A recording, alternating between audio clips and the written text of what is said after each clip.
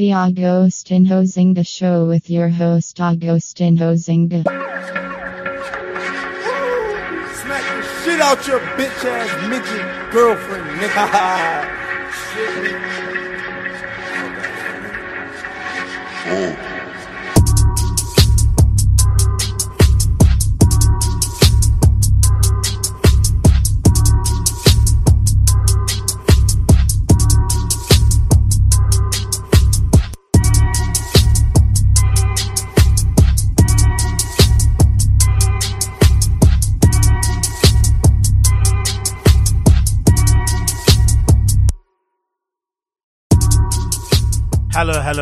Hello. Welcome back to the Agostinho Zinga Show, episode number 658. Episode number 658 of the Agostinho Zinga Show. I hope you are doing well. Wherever this show may find you, I hope you are doing splendid. As you can tell from the sheen on my forehead and the, bounce of my hair, I had a nice, lovely, warm shower, washed my hair after the gym, and I'm feeling great and I'm feeling good. And I've got a massive night ahead of me, actually. I'm meant to be going out to Night Tales to go see Roy Perez play, which should be pretty good, especially because I got the tickets for free because Night Tales ran some promotion where they were giving away free tickets. So I was able to grab one before they went. I'm not too sure how they're going to sustain that and build a club and also support DJs and stuff. But hey, that's not my concern at the moment. Until I am a club, I won't have to worry about those type of things. But I am feeling good. I am feeling well. I am well hydrated. I am well, worked out and whatnot. I feel I've got a little pump going on, although I'm not liking how I'm looking. I'm looking a little bit too wham for my liking. As I mentioned earlier, it is Alton Mason flipping season, and we need to kind of go out there and just get skinny and just get hot, right? No Ozempic needed. Only hard work and dedication, and that's what I'm doing at the moment, which is why I'm sipping on that good old coffee. Lovely. But yeah, thank you so much for joining me. Been a pleasure, as per usual. Never actually a chore. I'm doing something different today. I am streaming this via my normal means of streaming, so that should be pretty interesting to how I'm doing it. But hey, we're going to give this a go, and then we're going to see how it develops over time. Anyway, so, don't want to waste too much of your time. We're going to go through all the topics I want to go through now. So, number one topic I want to go through quickly. I've got this Telfar bag, right? I've got this nice olive Telfar bag that I'm kind of using as a kind of a cheaper option of like that famous, remember that picture? There's that famous picture of flipping, what's his name? Frank Ocean wearing a Celine bag. I'm sure most of you who are like into clothes know what I'm talking about. There's a famous picture of Frank Ocean, Celine bag. Let's see if I can get up on here and I'll show you. But this is what I was thinking when I went with this color, because there's loads of colors of flipping, these Telfar bags out there that you can get, or Telfies, as the ladies like to call them. But I decided to go for this. Let me show you. So, this is basically what I was thinking about. There's this famous picture of, what's his name? Frank Ocean at Paris Fashion Week, gallivanting around Paris, doing what Frank Ocean does. And he was pictured having this legendary Celine bag from the Phoebe Philo days. What's funny also is that Frank Ocean in this picture looks like every kid on TikTok now. Every kid that's into streetwear wears this same sort of outfit. He's got the bubble jacket on, or the down jacket on. He's got the Arc'teryx beanie. Do you know what I mean? The light denim and shit. The only thing he's probably missing is Salomon sneakers. But this legendary Celine bag is basically what I went for with my Telfie. So it's a much cheaper version of what flipping Frank Ocean has. But this is what I was basically trying to go for. You've got this great picture here, actually, which is flipping awesome. I'll get it up on here, basically. Let me see if it loads. Thank you, it did. Well, actually, let's go for this picture. This picture is probably the best one here. There's this great picture here. As you can see, Frank sitting next to Michelle Lamy and obviously the legendary Rick Owens wearing a do-rag, which is flipping hilarious. Look, you see Rick Owens there wearing a do-rag. These are all pictures taken from Paris Fashion Week. I forgot what show it was for. And then there's a picture here also with Frank Ocean sat next to Tremaine, who's also, now working at Supreme. Things have changed, I think he was helping out with Blonde doing some creative consulting type of stuff. And now, he's at Supreme and obviously smashing stuff with his own brand, Denim Tears. But that was basically the idea behind me choosing to get this Telfar bag and this olive sort of colorway. But one thing I liked about the Telfar bag is that it's got these straps, right? It's got these really nice straps that I'm going to show you here on the screen. Let me get the thing back on here again. But it's got these really, really nice straps, right? That you can put over, because you can hold it like a normal bag here, but it's got these really nice straps. But then these straps, I realized, aren't for crossbody; they're for your shoulder. So these kind of fits. It looks a bit weird when you got it over your crossbody. So what I'm going to do later on as a project is I'm going to remove the straps here and basically drag them all the way towards the end over here. So the straps are going to be somewhere around there, so that I can put it all around my waist. I can wear it kind of crossbody, sort of like a messenger type style bag. So that's basically a project that I've got going today. So I'm going to be spending a lot of time drinking loads of coffee and stitching, cutting the strap off and then reapplying it back on there again. Because you know what? I'm not precious about my stuff. I wear my stuff. I cut it up if I don't need it. So I cut it up, I edit it, I change it, but also the main thing is I wear my stuff. So I'm really looking forward to doing that project later on today. So that's one thing I've got on the deck. Then I was actually sitting around thinking, you know what? As a bit of a throwback, let me go back and see my Tumblr, because there's been a lot of discourse around people basically reverting back to Tumblr. I think it's just basically this common thing that everyone's basically on, right? Where they're trying to relive the glory days of the 2000s. And of course, back then, Tumblr was awesome. I remember back then, what I was doing with my Tumblr was that I had, I think most people had the same thing. Before the mobile app came out, there was this email address each Tumblr account had, and you could basically send your pictures that you were taking, like your mobile uploads, and you could send, as mobile uploads, you could send a picture you took with your phone directly to your Tumblr using this email address as like a mobile upload. And it was a really cool way to sort of like document and journal your basically, your life in general. And it was good to kind of look back on it and kind of see the stuff that you were kind of up to. So I found my old Tumblr. I actually legitimately found it. And here it is. My old bloody Tumblr. And the last post, as you can see here, is from 2017, which is hilarious. And it happens to be around the time when I was going out, like, I don't know, Wednesday to Sunday every single week.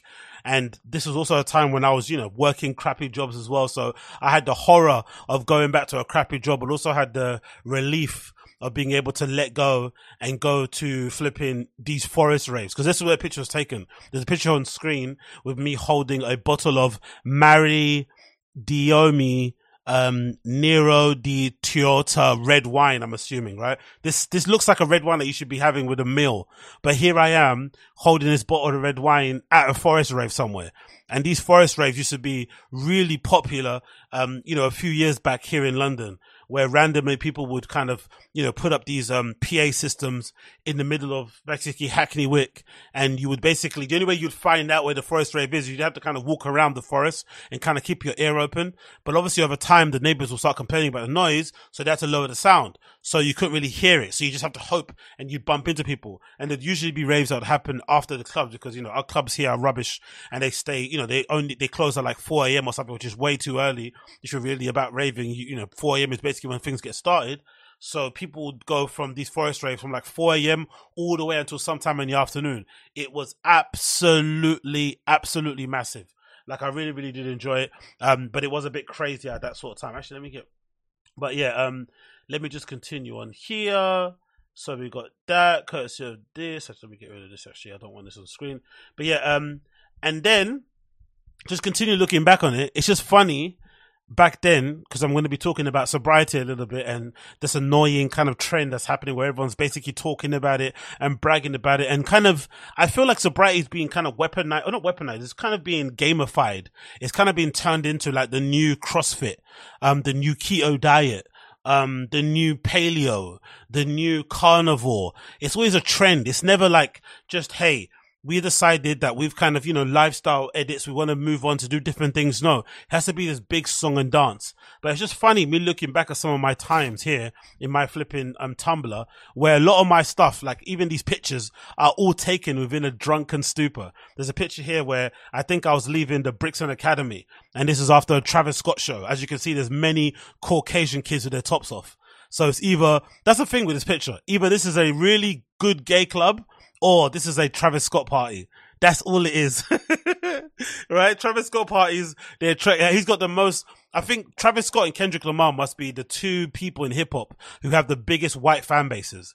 I think so. It's really strange. They have really big white fan bases, but you know, they're also kind of, you would imagine they're not described as somebody you would think would be like a coconut. They are kind of looked at as like, you know, real guys, but they also have a very, very, very, very, big white fan base. And of course, there's pictures here of me at some, probably, I don't know where I'm at here, probably at some house party somewhere. Again, another picture, like I don't know what the hell this is. It's probably me throwing a bag in the air. Like everything here contains alcohol. Look at this. All of it is alcohol. These are pictures probably taken in Berlin. Me holding a little bottle of a Berliner Luft, which is an amazing, really sweet, kind of liquor type of drink that kind of tastes like the way I would imagine lean would taste, but it's probably not. There's another picture of here of a beer from flipping Berlin. So my personality back then was very, very, 2D. It was all about drinking and going out and meeting randoms. Like I have no idea who these people are on screen. Absolutely none. There's a horrible picture of me on a bus somewhere with a joint in my mouth thinking that I look cool. Absolutely cringe. Me, you know, a picture of something I was eating. Like, okay, cool. A picture of some whiskey that I probably bought from Lidl. Like, all of it revolves around drinking and working out. Drinking and working out. Pictures of here, Barcelona somewhere. This picture of me and my friend, we went to Primavera Festival, meeting some randoms again. Like, crazy, cringy, horrible things. But I have to admit, it was a lot of fun. It was bloody a lot of fun. But I was just looking at that and just thinking about the whole, thinking about the whole sobriety sort of stuff, right? And what's happening with that and why people are kind of making it into a trend, because it's kind of getting on my nerves a little bit seeing everybody's talking about it, but we'll touch about it later on in the show. I've got many things to dig in about. Anyway, moving on from that, I was also checking social media and I happened to stumble across this really funny post, courtesy of the one and only Kanye West. You gotta love Kanye, innit? You've got to flipping love Kanye.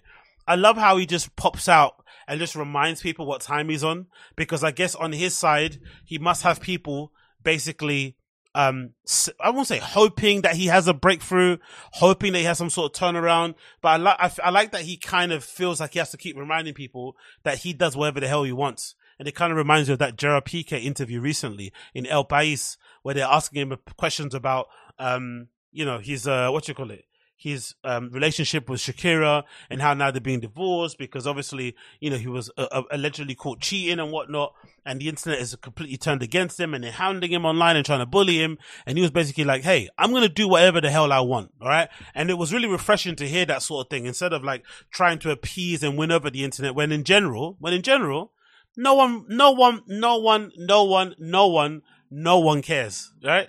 In general. And also, you're never going to win over the internet when you're really the bad guy. So I love that Kanye just kind of pops up randomly. I want to remind people, hey, I'm still on that mad time. So Kanye got on his Instagram recently and decided to put a poster up of the, you know, the funny, legendary comedic movie 21 Jump Street, featuring Jonah Hill and Channing Tatum. And the caption that he wrote is as follows: watching Jonah Hill in 21 Jump Street made me like Jewish people again. No one should take anger against one or two individuals and transform that into hatred towards millions of innocent people. No Christian can be labeled anti-Semite knowing Jesus is a Jew.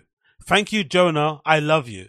This statement is, you know, riddled in contradictions, but I just love, forget all that. I just love the fact that he pops up and reminds people what time he's on, because I'm pretty sure on his side, there are people like thinking, because he's been quiet on social media, he hasn't said anything, people are thinking, oh, Kanye's changed. He's seen the light. He's had a breakthrough. He's come back around. He knows what he did is bad. He's our Kanye again. He's like, nah, I'm no one's Kanye. I am Ye. I'm no one's Kanye. You cannot control me. Nothing's ever going to change in that regard. I am who I am. And I love it. I love that he's like that. I love that he kind of continually pushes the line on that sort of message and doesn't stray from it in the slightest. That's the first thing that I like about the guy, because part of me thinks, hey, it's disappointing, of course, if you're a long-time fan of his and you see what stuff that he's doing and it can make you fall out of love with him, blah, blah, blah.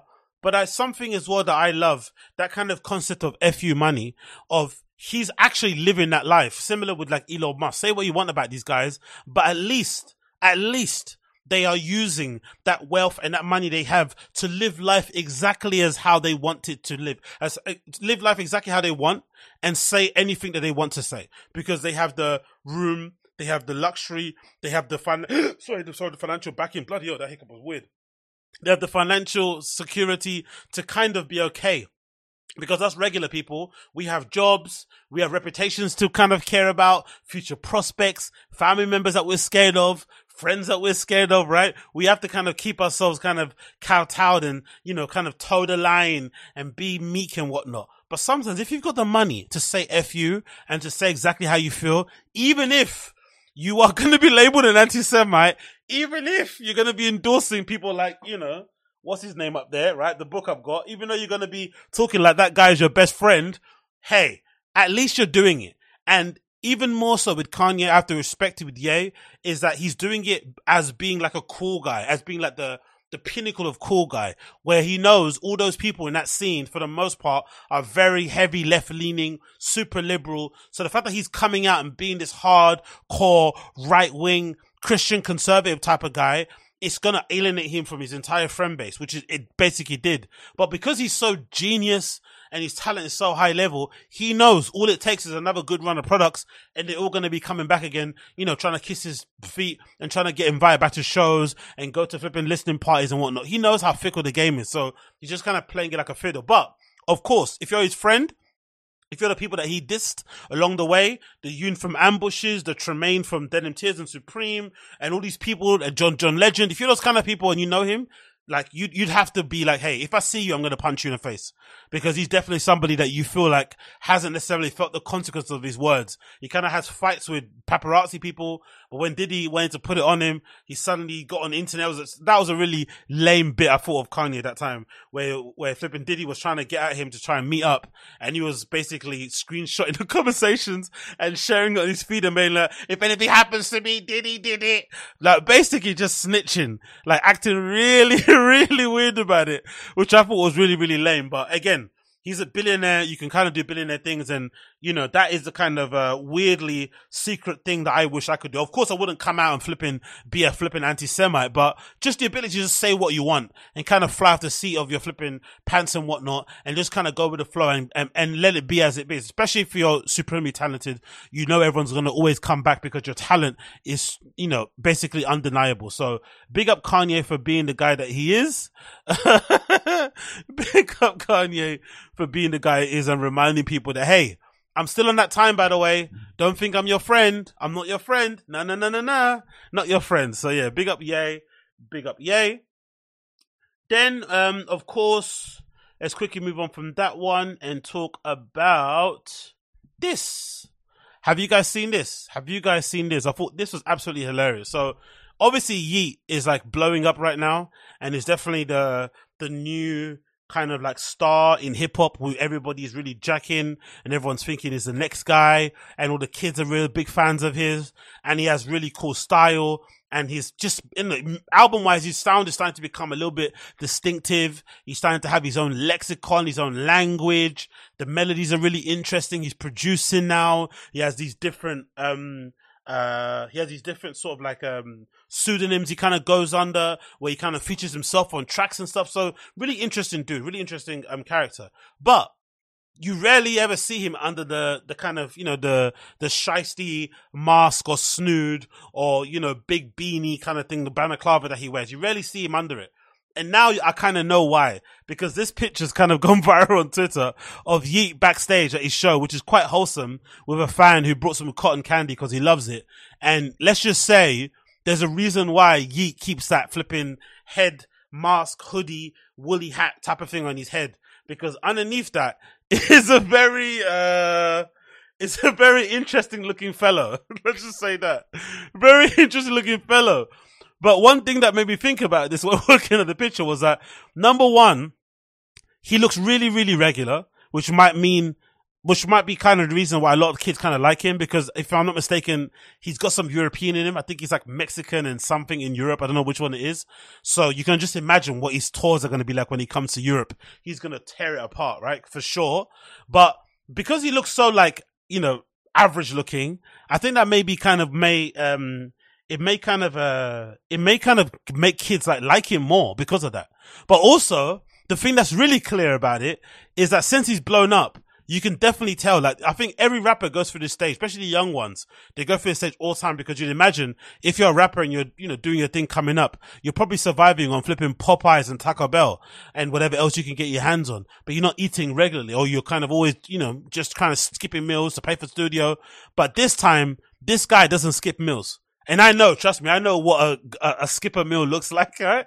And you can tell this version of Yeet isn't skipping any meals whatsoever. Definitely Fame is good. And I love that this is a kind of process that you see with these guys where, you know, they start wearing 1 million chains. They start wearing crazy clothes. They start, you know, buying crazy cars and eating loads. And then they sort of settle down. But they need to have that process of like gorging out and going crazy, because much of their kind of come up has been spent sleeping on people's couches, you know, borrowing money, or kind of, you know, splitting one joint between 6 guys, you know, sharing lean, all this sort of stuff. And then suddenly when you get money, boo, it blows up. But one thing I do like about the kid, I have to be honest, he looks like this regular, but he's also kind of like a little bit like a superhero, a little bit. Because once he gets on stage and he's actually performing and doing his thing, he looks completely different.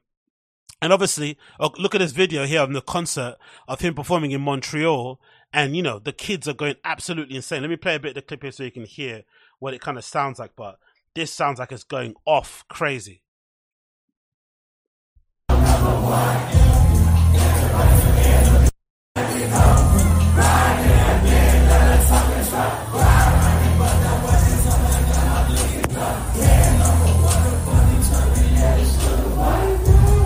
So yeah, clearly everyone's going crazy and loving it. And then there's another really cool image of here that you can see of him on stage with fans, of course, in there as well, going absolutely crazy in the crowd. I'll play that sound again so you can hear it.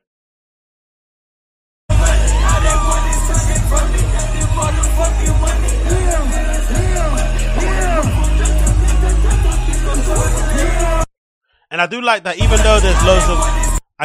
though there's loads of flipping, there's loads of phones, I still like that the kids are still dancing and having a good time.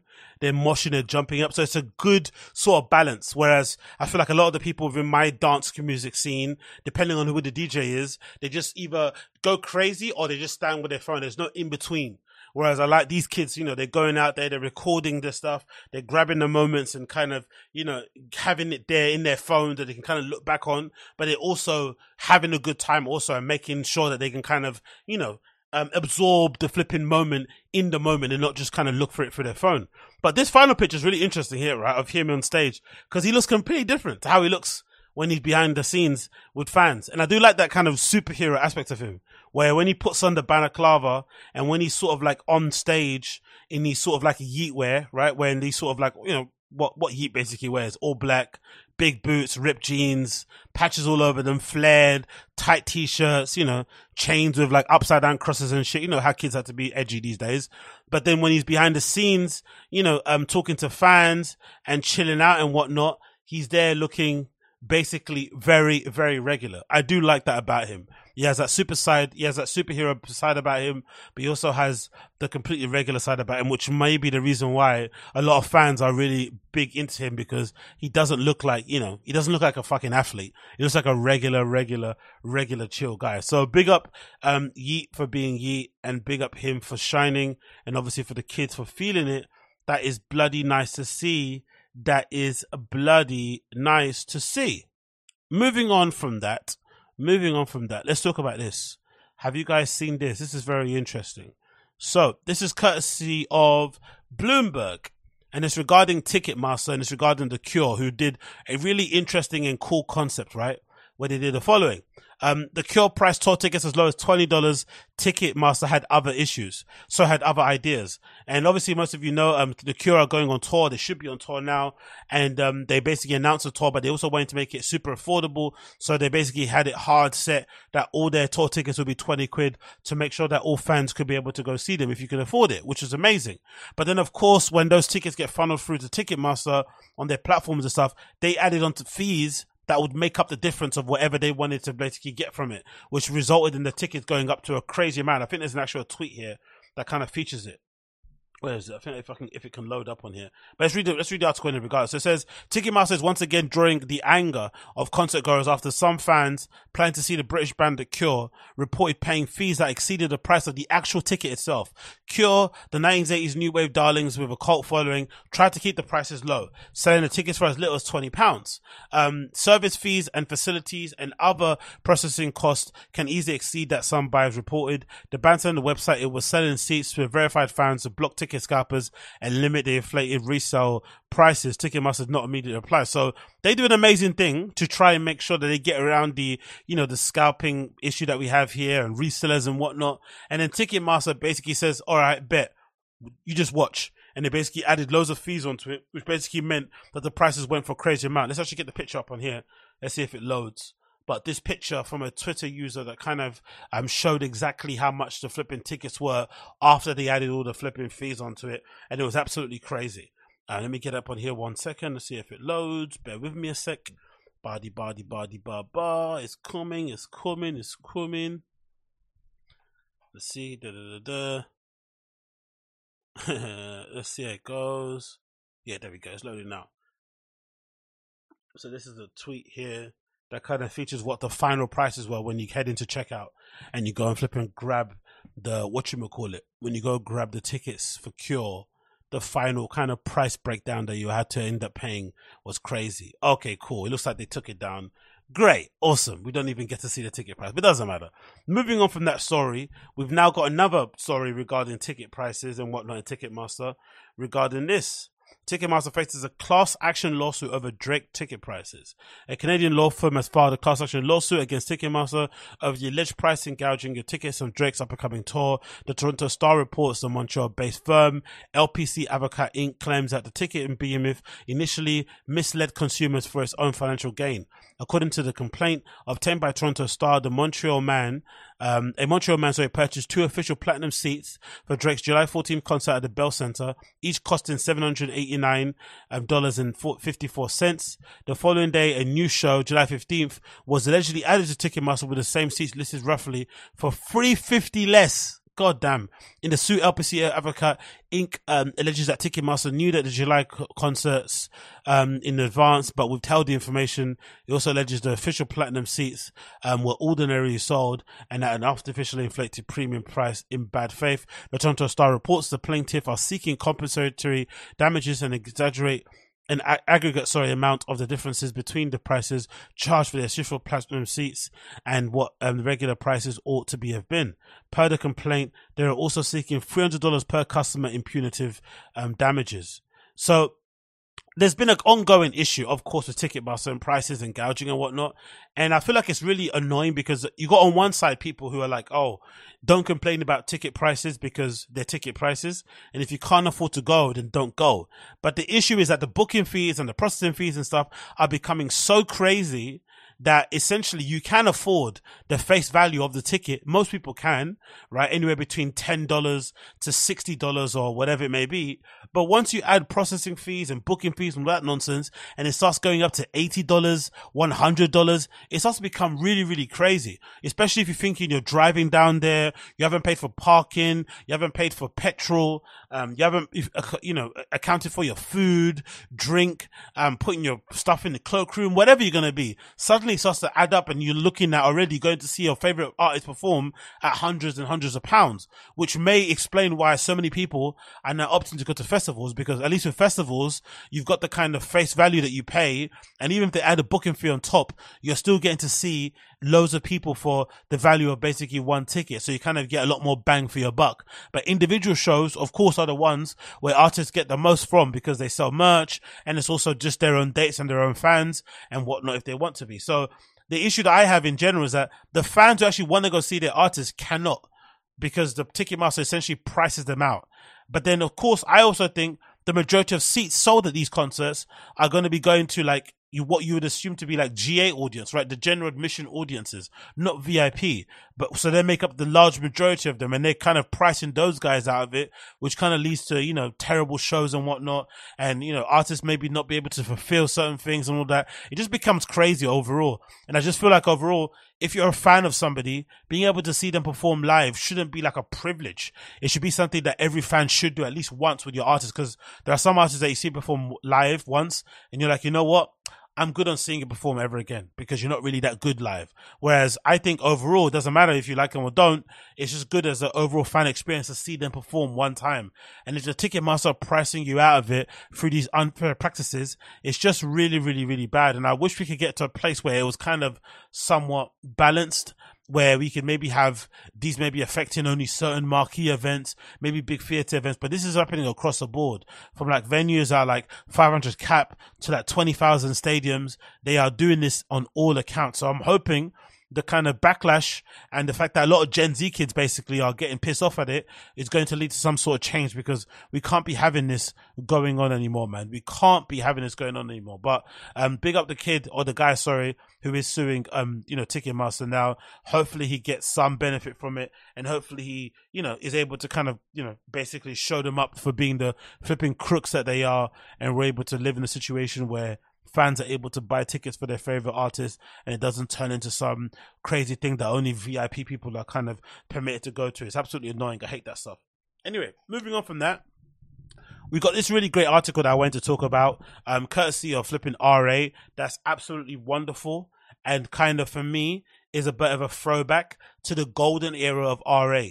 For me, the golden era of RA was around 2004 to like 2016 was for me the golden era of flipping RA, when I discovered it around that sort of time, where basically I immersed myself on every single part of that site. I legitimately think I must have read every feature back then. I must have went through every DJ poll, every flipping DJ poll, every feature, every interview, every mix series. I went through everything. I devoured the whole thing, because that was the first time I sort of discovered electronic music, dance music, and DJs overall. And I went to really kind of absorb everything about it, especially because I was all the way in ends. I was living in Canning Town in my mum's house and whatnot, and I just was all the way away from that whole scene. I didn't know nothing about it. I had no cool hipster friends. I was kind of just in ends, slumming it out, and I kind of was transported to this other world when I see all these features and these interviews. And if anything, those first features that I read about Berlin, about the club scene overall, is what basically made me want to go. Like, I think I have a lot of people, like, thank a lot of them, and I do kind of appreciate people who kind of come up to me and say, oh, wow, man, your podcast basically made me want to go to Berlin, and made me want to go to these places, maybe want to go to Fold and shit. That's obviously, you know, I'm appreciative of that completely, but, you know, my main thing, my kind of, you know, I take no kind of credit for it, because a lot of that early sort of inspiration I got was from RA. RA are the one that kind of gave me that wanderlust. They're the one made me be this flipping weird techno tourist that I am at the moment, where I kind of jump on cheap Ryanair flights and hop to these kind of fun different cities all over the place to basically absorb their town, absorb what they do, and kind of catch a vibe and whatnot. And this article here, courtesy of RA, is another example as to why the site was so good back then. Obviously, it's gone through some changes editorially, staff-wise, and maybe kind of, you know, overall what they stand for, and the kind of product is maybe watered down. Maybe it's a reflection of the scene. I don't know. But this is, for me, another example as to why RA was definitely one of the better platforms in dance music overall when it comes to putting these articles together. This article is titled as follows: the founder of Hop Tosse, Berlin's beloved club, revealed the secrets to their longevity. And if you don't know, that Hop Tosse is basically a club that's on a boat, and it's from the founders of another club called Club de Visionnaire, which is essentially on the canal, which is one of the most, I think, I think awe-inspiring, or maybe kind of maybe awe-inspiring clubs to go to because of the decking that it's got that kind of looks out to the canal, the fact that the music policy is really eclectic and wild and not very much centered around techno, which is very different and very kind of bizarre for Berlin because, of course, it's a techno city for the most part. So to go to a club like Club de Visionnaire and kind of go into this really amazing little spot where you only have to pay like between €5 to €10, sometimes maybe maximum €15 to go in, and you usually have great DJs playing all the way until like Monday morning when they open on the Saturday, and there's this nice decking, looks over a canal, and when the sun comes up, you can be out there smoking a cigarette or tripping balls off of MDMA or something. It's ridiculously perfect. But they've also got this other spot that they have that's on a boat, which is a flipping crazy place to be at. I haven't actually been there yet. I'm actually going to be going there when I go in April. I've always walked past it, but whenever I'm going, I'm always going to got other plans in mind. But this time that I go in April, hopefully I'm going on April 22nd, I'm definitely going to make sure that I visit there and kind of, see what it's all about, because I've DJed on a boat before. I've played on a boat for like a staff party back when I was doing that sort of kind of grind and hustle. And, let me tell you, it's not the most easiest place to kind of play and to kind of set up and to kind of create a vibe overall. But I love that how this kind of article essentially dives deep into how they basically made it work. And what I like about the feature, the interview, what they speak about is twofold. Number one is that Hop Tosse, they've not tried to make it a club on the boat. They've tried to utilize it being a boat and try to basically make it work as also being a club, if you get what I mean. They haven't just tried to like soundproof all of it and basically try and make it into a moving thing. They've basically worked within its parameters, and basically it feels like an ongoing project that they're kind of fine-tuning, figuring out what speakers work, what sort of bar system they want to use, what sort of booking policy they have. It's all kind of malleable and kind of changes over time. But I do like the entire feature because it kind of is an interview where they speak to the two guys involved with Hop Tosse, which is Gregor Kramer and a guy called David Horn, and they go through the entire thing. And there's a video clip here, actually, some great pictures obviously on the boat as well, but there's a video clip where they talk about how they basically repurpose the space and create it. And I think it was a really good kind of insight into what goes into kind of creating these sort of amazing little spaces. And I'm going to play the video here now so you can kind of get a feel of this amazing club on the boat that isn't trying to be a club, it's trying to be a club in a boat, which I think is fucking perfect. So this is a video courtesy of RA. It says repurposing unique spaces, Hop Tosse.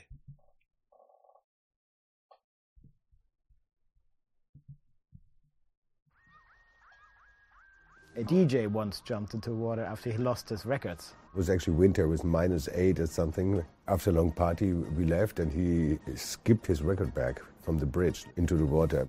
Shall I mention the name?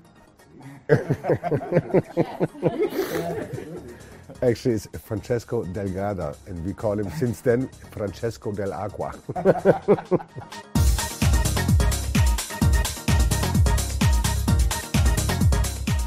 I'm Gregor. We founded CDV in 2001 and Hop Tosse we took over in 2013. I still do all the bookings. I'm still passionate in music and always looking for the best sound. My name is David. I started here in 2006 as a boat builder, and then later on I continued in CDV. Also set up an event agency with other boats and venues. The first time I saw the boat, it was on the other side of the harbor, laying there. They just brought it there. The upper deck was cut off, so saw the underdeck, and it was quite impressive actually. And then to see the second floor built on top of it again, that's a massive boat here. It's going to be fun. Yeah, I really liked it because it's an amazing view here and actually my home harbor, let's say, yeah. Main problem with taking over a boat is that it's not supposed to be a club. In the winter it's in the water, so it's really hard to heat. In the summer it's still in the water and it's really hard to cool. And then also there's a problem with the height of the room. To put a proper sound system in here is challenging because when it's empty, you have a complete different sound experience than when it's full, because the room around the people gets smaller. So you need like a setting that is somehow in between for a full and an empty club.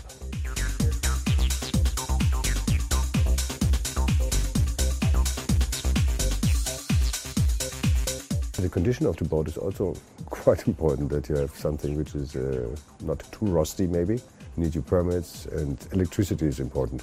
the boat is moving, it's a moving part, and then you have a cable that is basically needs to be stabilized. So that's the challenge of electricity going on board and then also water going in and out of the boat.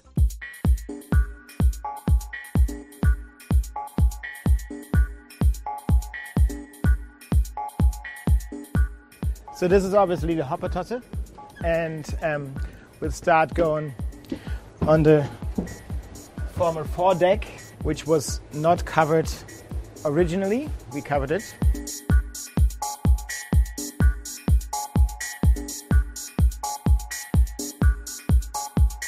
I think this is one of the best views in Berlin that you can get. In summer, this is also a bar. We have a bar here and then a tent set up and more tables. Over there you can see the Badeschiff, and this is the arena, which is a big event space.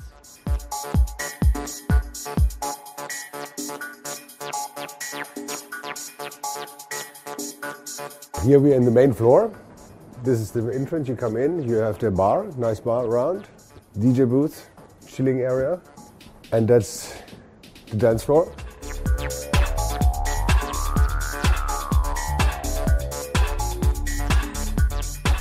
And that's our new sound system, which is custom made for us. It's made from a guy in Slovenia. I like his approach because the way he builds speakers, it's like coaxial speakers up front here. And he has like an idea of a very round sound, which is quite fat, but still very defined.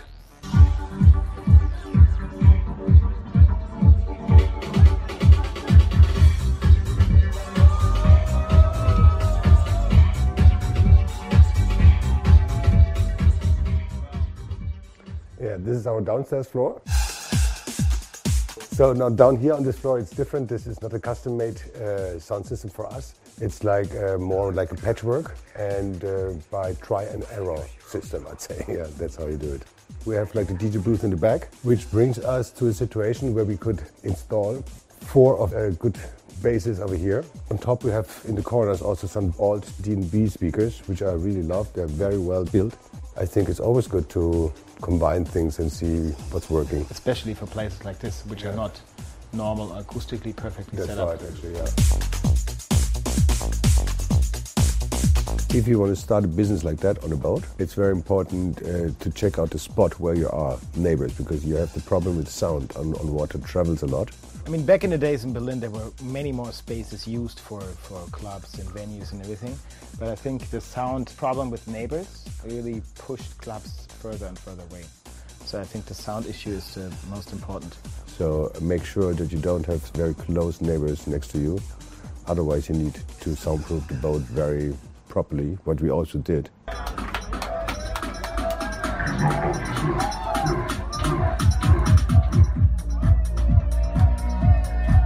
Anyway, you get the gist. It's absolutely amazing space. I can't wait to visit it when I do eventually go there. I've got a couple people in the chat saying to me, yeah, it's a good spot. Citizens saying I can smell the speed through the screen. Hilarious. Yeah. I'm definitely can't wait to go and flipping check it out. I really can't wait to check it out.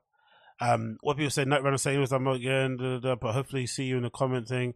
Because I feel you should really think about going to a big lols. Yeah, why not, mate? I might make it. I might film the whole process actually. But yeah, big up Hoptos saying again. I was checking this video and it's a really cool little series that they've got. I think for promoters anyway, RA. So they put this really cool series together. I'm pretty sure it's called like for the promoters. Let me quickly just make the screen smaller. But I'm pretty sure it's like a promoter series, which is really cool. So it's kind of giving people kind of an insight into what goes into kind of building these clubs. They're kind of looking, it's called The Art of Promoting.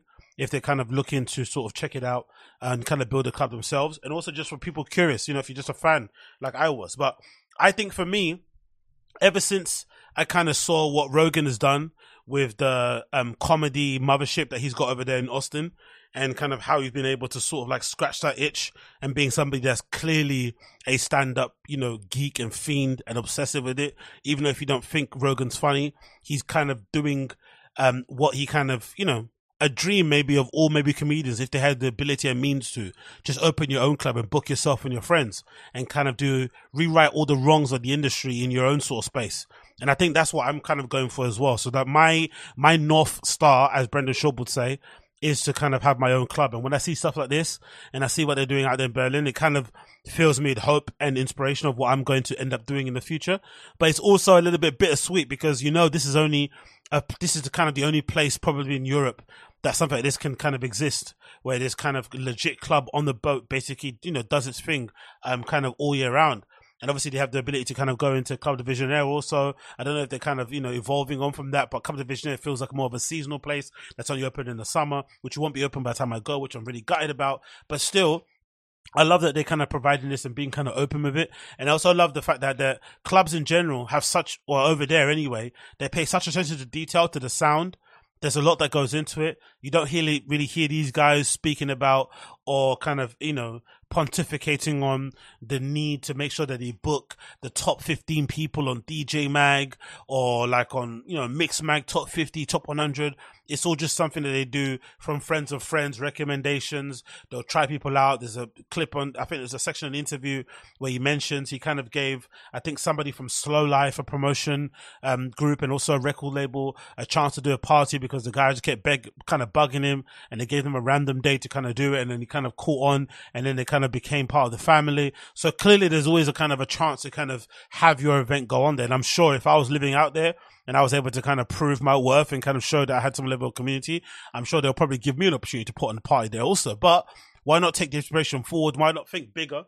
In the words of Virgil Abloh, instead of thinking super, super small, why not just think, hey, why not I set up my own club? It'll be fucking interesting though in the future, because I'll probably be the only person who's still renting, doesn't own a car, but also has their own club. It'll be one of those kind of things, because I'm sure having clubs is the same thing like, having a bar or a pub. You can just take over an existing space instead of kind of building up from the ground up. It's what people do in restaurants. They just get spots already that might have kitchens in them and kind of build up that way. Or you can kind of repurpose a new spot, but you can kind of take over spots that already kind of exist and just kind of paint over the X name and kind of restart it that way.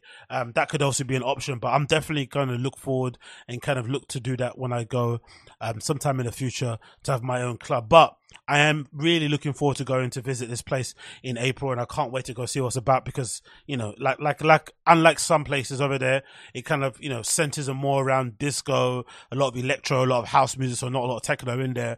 But obviously they have some of the best people playing there also, especially people that want to play after hours, because it's open until Monday. And the thing is, I remember when I passed it in the winter sometime, I think around June. No, I think around October of last year, I kind of walked past it because I was on my way to go somewhere else, and it looked really wet. It looks super sticky. So it's the kind of place where, because the guy even says in the clip, where it's kind of really hard to heat and to keep warm in the winter, and it's really hard to cool in the summer. So I can imagine in the winter it's super cold, but in the summer it must be horrendous. It must be like melting level in there, tops off and all sorts, because, it's just crazy. And the one thing I have to give Berlin clubs credit for is that they do keep them really well air conditioned. They're really good with flipping locker rooms and cloak rooms and stuff. They got decent bars with cocktails in them, which is not really a thing you would do if you go to a nightclub. But I feel like most nightclubs in Berlin have pretty decent cocktail menus. But one thing they're really good at is making sure the clubs are cool, which is a complete opposite to our clubs here in London. The clubs here in London are so warm. It's ridiculous. Like, there's no chance of you ever going into a club in London that's got good air conditioning. It doesn't exist. I think some places even just turn it off because the costs are probably too high, especially with the cost of energy going up. But this little, on the screen now, there's a picture. Sorry, what you can see is basically a video taken from Hoptose that features, it's titled "How to Set Up Turntables for a Club." And essentially they've got an in-house team that just basically sets up, all their all their audio set up inside the club. And I think in the article they mentioned that they got like up to between 60 to 120 people that work behind the scenes set up in the club, which I didn't know. So there's so many people that kind of work to kind of keep that place running.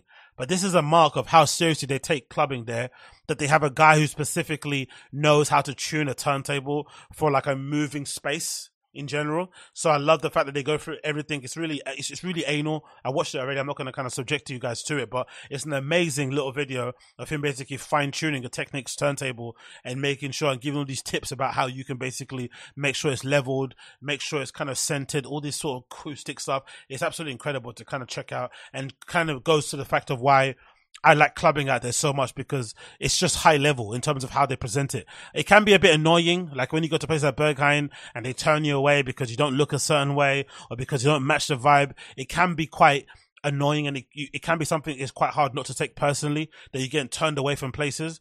But when you do finally get into some of these spots, you realize why they why they go so hard to make sure people that are in there are kind of cool and kind of know what's up, because the sound systems, the programming, who they book and stuff is just high level, and I absolutely love it, man. So big up all of them, big up what they're doing out there, and I really honestly cannot wait to get out there and to kind of see what that place is about and rave in a boat, because like I said, I've played in boats before. I played in one boat where I was DJing for like an alleged 60-70 night or something, which is absolutely horrendous. I'm so happy that I'm not doing that shit ever again, but it was really hard and really difficult to kind of keep the vibes going in a space like that. So I can just imagine what it must be like to run an actual club like that day to day. It must be absolutely crazy. So big up everybody associated with those guys. Big up everybody associated with those guys. Next on list here, we've got some interesting news regarding Human Made. So this is courtesy of Hypebeast, and it says here that Cause is now an advisor for Nigo's label Human Made. It's the label that he started after he essentially got kicked out of running a Bathing Ape, after basically IT bought it because of all the debts that are basically accumulating, because Nigo's one of the only people I think in streetwear overall who kind of went semi-bankrupt or ran out of money because he was doing stuff at such a high level. He decided to kind of pour every single bit of money he was making into basically producing really good garments or really high quality garments. Paid crazy attention to detail, to labels, to packaging, to merchandising, to store interiors, architecture, like just crazy stuff, website design, everything in general was kind of, went crazy. The cafe, and I think essentially that basically cost him his business, and then overall IT had to take it over, and now IT are basically killing that brand, right? They're bleeding it dry. These crappy New Balance collaborations, they've got Adidas ones, are just terrible stuff. But then Nigo went on and obviously did what Nigo does. Like most of those kind of cool Japanese guys, they kind of always, decide to jump on and do other brands, which I always love. The fact that they keep reinventing themselves. Another, guy that I kind of look up to, Hiroshi Fujiwara, who's got Fragment. He's the kind of guy that he's got so many brands that he kind of did when he was coming up, and he just kind of started one, dropped it, did another one, dropped it, did another one, dropped it, and you just kind of have all these cool ideas. And when you look back, you have this amazing archive and catalog of all these amazing projects that you started, that all kind of, a snapshot of the time that you're around, but also have different aesthetic, different feel. And then usually what happens is that all those different projects that you do kind of feed into the final thing that you're kind of known for. And I think you're kind of seeing that with obviously what Nigo's doing nowadays. And obviously he's kind of going to become Kento designer, blah, blah, blah. Anyway, Human Made is kind of going for a bit of a lull, it feels like. So maybe it made sense to kind of bring Cause in, especially when you consider, he's linked to streetwear, the fact that he's an OG for real in the scene and not a cringy one. And the fact that he had his own brand too back in the day called Original Fake, that I thought was really underrated. And I'm not really sure why that ceased to exist. I'm assuming because the sales weren't good. But overall, he's definitely got a good eye, and definitely somebody that you could kind of trust to kind of go in there and sprinkle some of his star magic and maybe do what Skate Thing used to do for Bape back in the day, because Skate Thing was one of the, graphic designers who was basically responsible for creating some of the great graphics that Bape was known for, the Bape head design and those other things, and camo designs and also. So maybe Cause is going to kind of step in and do the same sort of thing with Human Made going forward, because it is a bit of a lull. And of course, with Nigo doing Kenzo now, maybe his time is taken up doing that, and he needs somebody to kind of help out, with Human Made day to day. But this is the article courtesy of Hypebeast. It says, taken to Instagram, Nigo shared that Cause will now serve as an advisor to Otsumo Co. Limited. Otsumo, the parent company of Human Made, covers a wide range of lifestyle and related businesses and centers around making life on Earth more interesting from the street. Sharing his excitement from the appointment, Cause said, Nigo and Tokyo street culture are a source of my design inspiration throughout the series of my collaboration with Human Made. Otsumo's vision for making life more interesting from the street has always resonated with me, and I'm excited to join the team as an advisor to help them bring more ideas to life, which is pretty cool. It has been about 30 years since I first met Cause, and since then we have collaborated on various projects together. I feel very reassured to have him as an advisor for Otsumo Future. We both come from the streets, continue to see each other grow professionally and personally, and I look forward to unique ideas realized through Otsumo. Thank you for joining Cause. The advisor position for Otsumo will build the creative power of Cause and Nigo, and Cause providing a support in the company from an artistic perspective. What I like about that quote, you see how often they mentioned street. I love that these guys are still very much tied to and understand the value of streetwear and put it on the same pedestal as fashion or even higher. Because I feel like, as much as I love the guys like Matthew Williams, the Tremaine at Denim Tears, Virgil, before he passed away and whatnot, I feel like a lot of those guys see streetwear as a slight. Even though most of them came up through streetwear, when they suddenly go into fashion and they start to do more quote unquote serious projects, they don't like to be looked at as streetwear anymore. Even Samuel Ross from A Cold War, whom I'm a big fan of, he also somebody who kind of, is not sometimes fond of being labeled or being boxed in for the streetwear stuff, which I don't think is limiting. I think, if anything, that kind of speaks to their ability to communicate with the actual public. Because all those guys, it took for about Matthew Williams, Virgil before he passed, even till now, Sammy Ross, all these people are able to shift product, are able to sell stuff. Even look at them now, Vetements.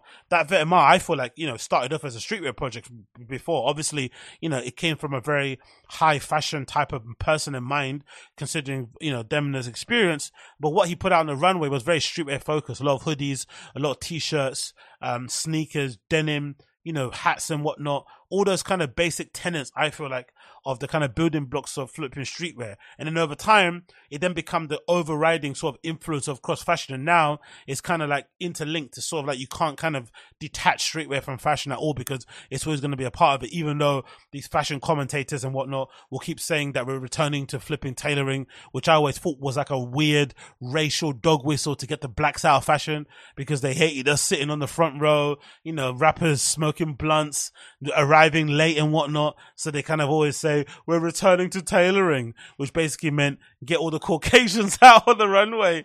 We don't want these blacks out here anymore.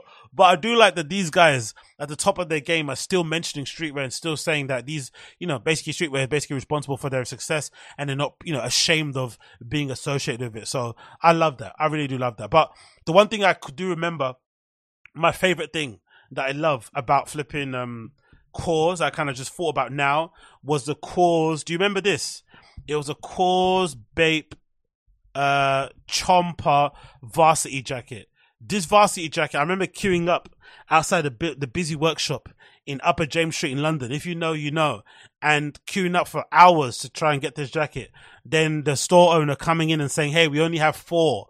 Then the first 4 people that were in line basically buying one each, and there was none left. And then by the time we get inside the store after queuing the whole day, the only thing I could buy was Bape sellotape. Bape sellotape. You don't know that pain. You don't know that pain, man. I went in there trying to buy a varsity jacket and I left with sellotape. Absolutely horrible. But this is the jacket. This jacket is an absolute grail. This Bape Chomper jacket. If you're not seeing the picture, it's essentially a black varsity jacket with the classic kind of Cause X's on the chest and the sort of teeth design that comes across the flipping body. The materials of it are gorgeous. If I'm not mistaken, I'm pretty sure the X's on the front are 3M or really high silver. There's a really cool picture of, I think, the Clips or something wearing this jacket, or maybe Omarion in one of the Bape catalogs as well that I remember from back in the day. But it's 100% grail and something that I went to buy back in those days, but it was never flipping available. It's such a cool jacket, man. So if Core's able to do something like that as an advisor, as a collaborator back in the day, just imagine what he's going to be able to do now as an advisor with the keys to the flipping, factory, and obviously with the ear of Nigo still being there. It's going to be flipping amazing to see. So I have no doubt Cord is going to be able to do something amazing over there. I can't wait to see what he ends up doing, because the stuff that he did, of course, with Original Fake and the collaboration he did with Bape were always up my street. But this Cause Chomper varsity jacket was definitely a grail for me, and definitely something that I remember Cause created back in the day that was absolutely sick. So let's wait to see what more he has coming up when that eventually does happen, what more he has coming up when that eventually happens. Moving on from that, we have to talk about this. So this is a fun one to talk about, because this guy I actually know for a long time, and I've kind of known him kind of from afar and online, mostly through forums. So this is a collection I'm kind of loading up here, courtesy of Stray Rats. It's drop 1 of their spring summer 2023 collection, and the guy behind it, Julian, I kind of know him from forums, from posting on these, you know, fashion forums back in the day where you post your outfits, where you'd post what you're buying and stuff, where you get ridiculed if you didn't know certain pieces, like you didn't know some bits of information, like whether or not the TVs on whether or not the store that had the TVs in the flipping window was Supreme. You didn't know. You just said, oh, the store with the TVs on it, and you get ridiculed and stuff, or you know, you didn't know what date a particular item came out. It was really nerdy, crazy stuff. But it was funny to look back on, because I remember those times, a lot of those guys that would kind of like, you know, try and e-bully you on the internet, which is so R-worded, because none of that stuff ever impacts real life, really. But you think about it, some of these guys that we're warring with back in the day and stuff were grown men back then, because I must have been probably like 17, 18, or maybe even 19. But you're arguing with these grown adults, these grown men who have kind of traveled and been around the world and been into things before you, because they're basically older, and they'll be arguing with you and debating you about the merits of a certain brand and why this is good, why this is not good. It's just kind of funny just to kind of look back on it and kind of think about. But it's also funny to see, because Julian was obviously a big part of it back in the day, and then he went on to start Stray Rats, and now he's kind of, you know, one of flipping Tyler Creator's best friends. Obviously does other things as well, and projects outside of it, I'm sure of it. But it's quite cool to see how he's built Stray Rats into being a legit brand. And it kind of feels like, maybe this is not fair to say because I know they've done the collaboration, but it feels like maybe Marc Jacobs with Heaven kind of got his inspiration from what Stray Rats was basically doing. This kind of nostalgia drenched brand that kind of, you know, cares about graphics, cares about colors. It's just really kind of unique in terms of its ability to sort of like synthesize a moment in time.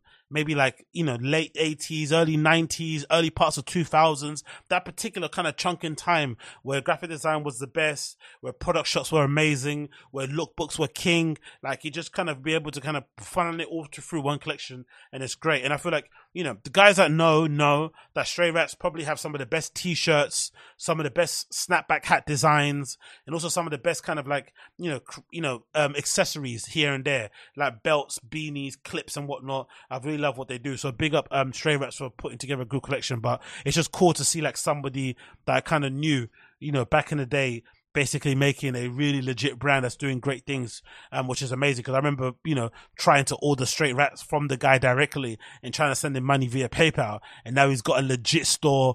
That's, you know, a legit store, online. He's selling it to stores all around the world. He's shipping internationally, and it's a legit business where he probably employs a bunch of people also. But I'm going to check through the collection now to see what they've got here. But it's all looking pretty decent. You got a really cool t-shirt here.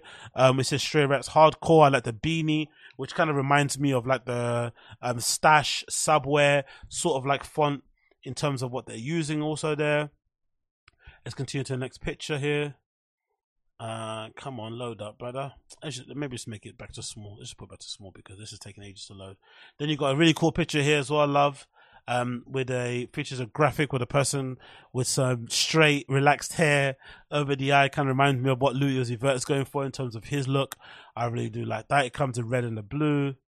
Then you've got a really nice hoodie here, zip-up hoodie, with again the logo in that great, that great kind of old school graffiti type of style.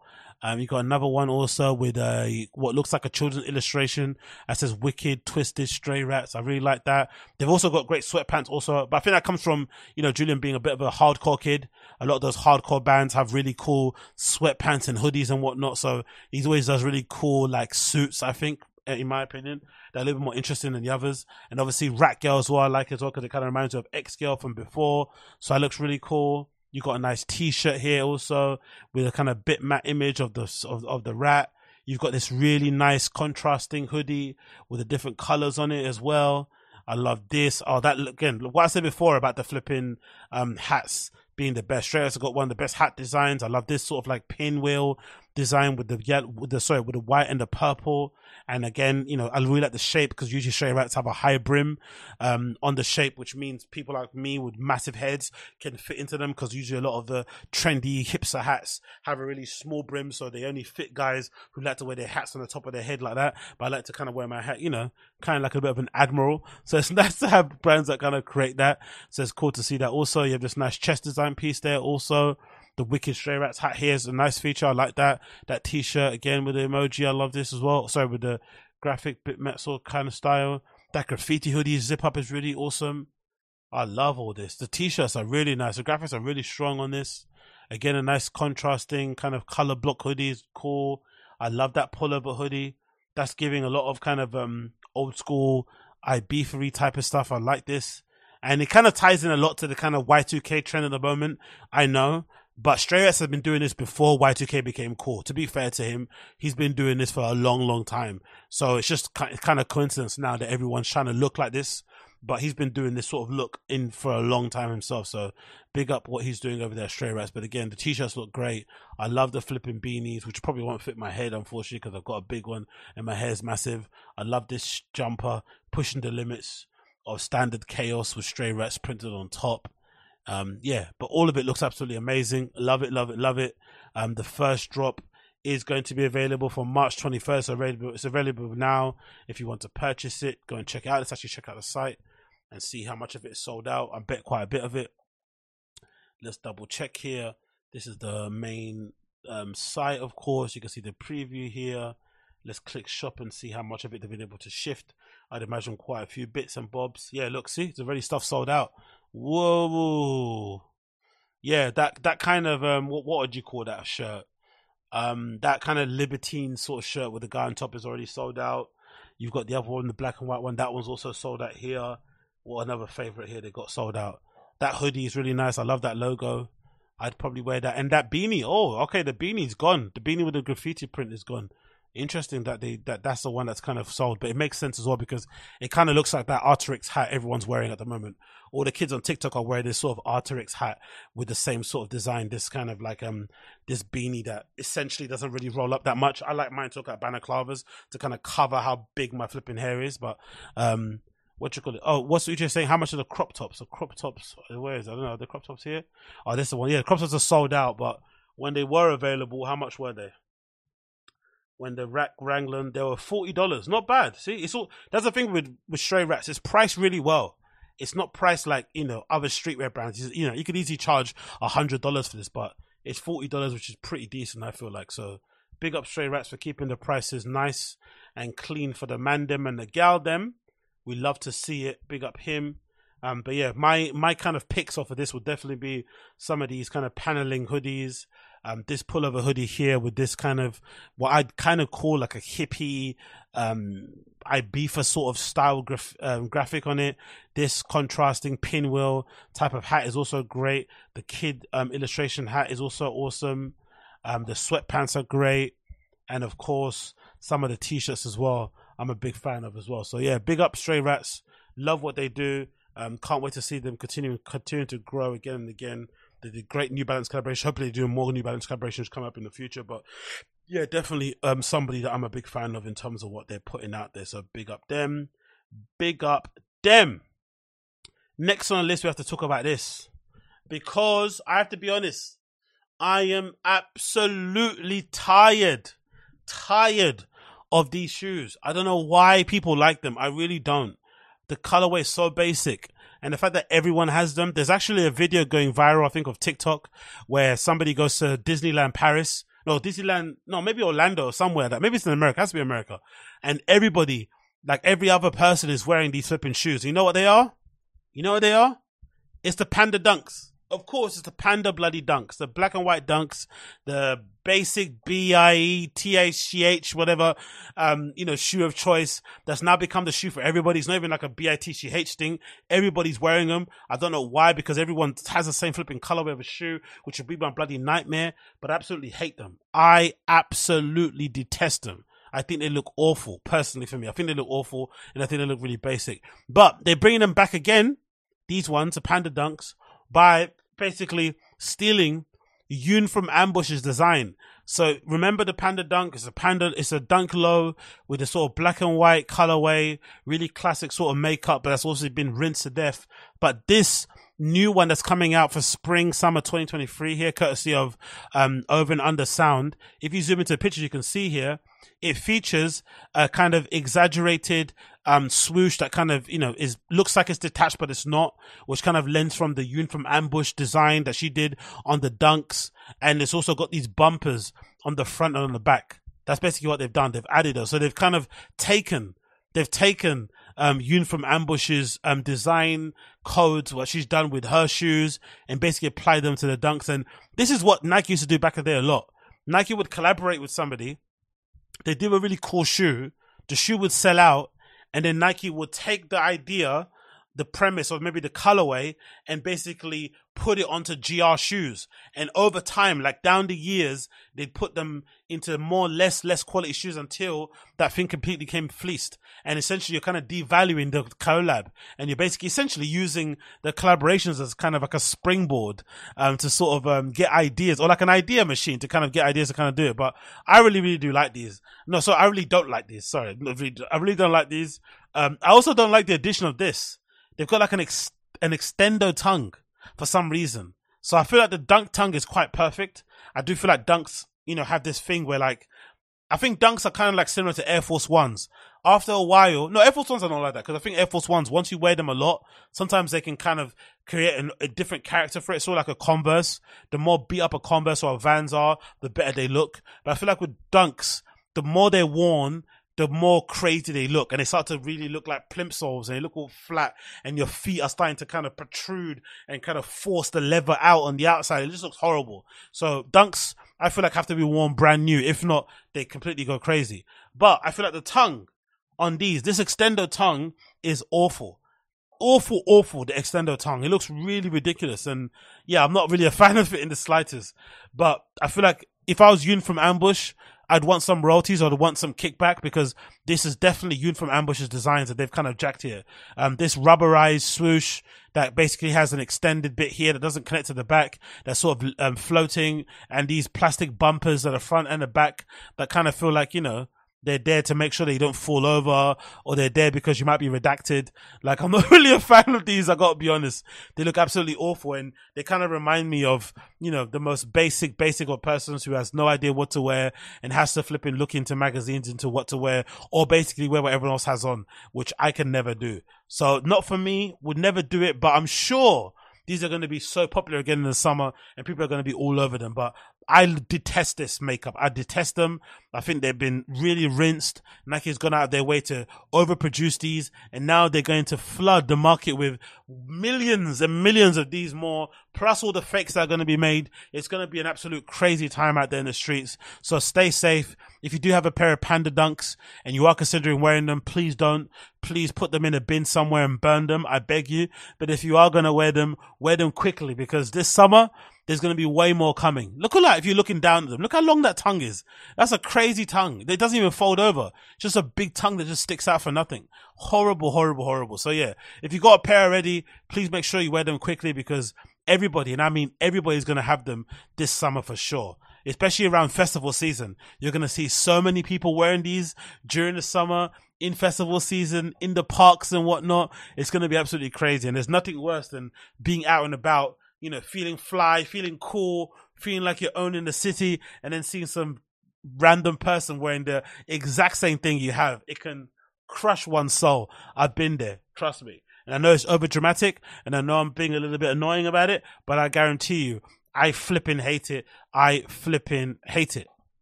Anyway, moving on from that, we have some other news courtesy of Dunks, because again, like, I'm not the biggest Dunk fan, I have to be honest. I've always preferred the Air Force One. That's always been my preferred sort of like shape and silhouette when it comes to that level of paneling, because a lot of people say Dunks and Air Force One look similar, even though they don't. But that sort of paneling, I prefer to go for an Air Force, especially with the sole, especially with the shape, especially with the colorways. Perfect. I feel like the Air Force One's a perfect shoe.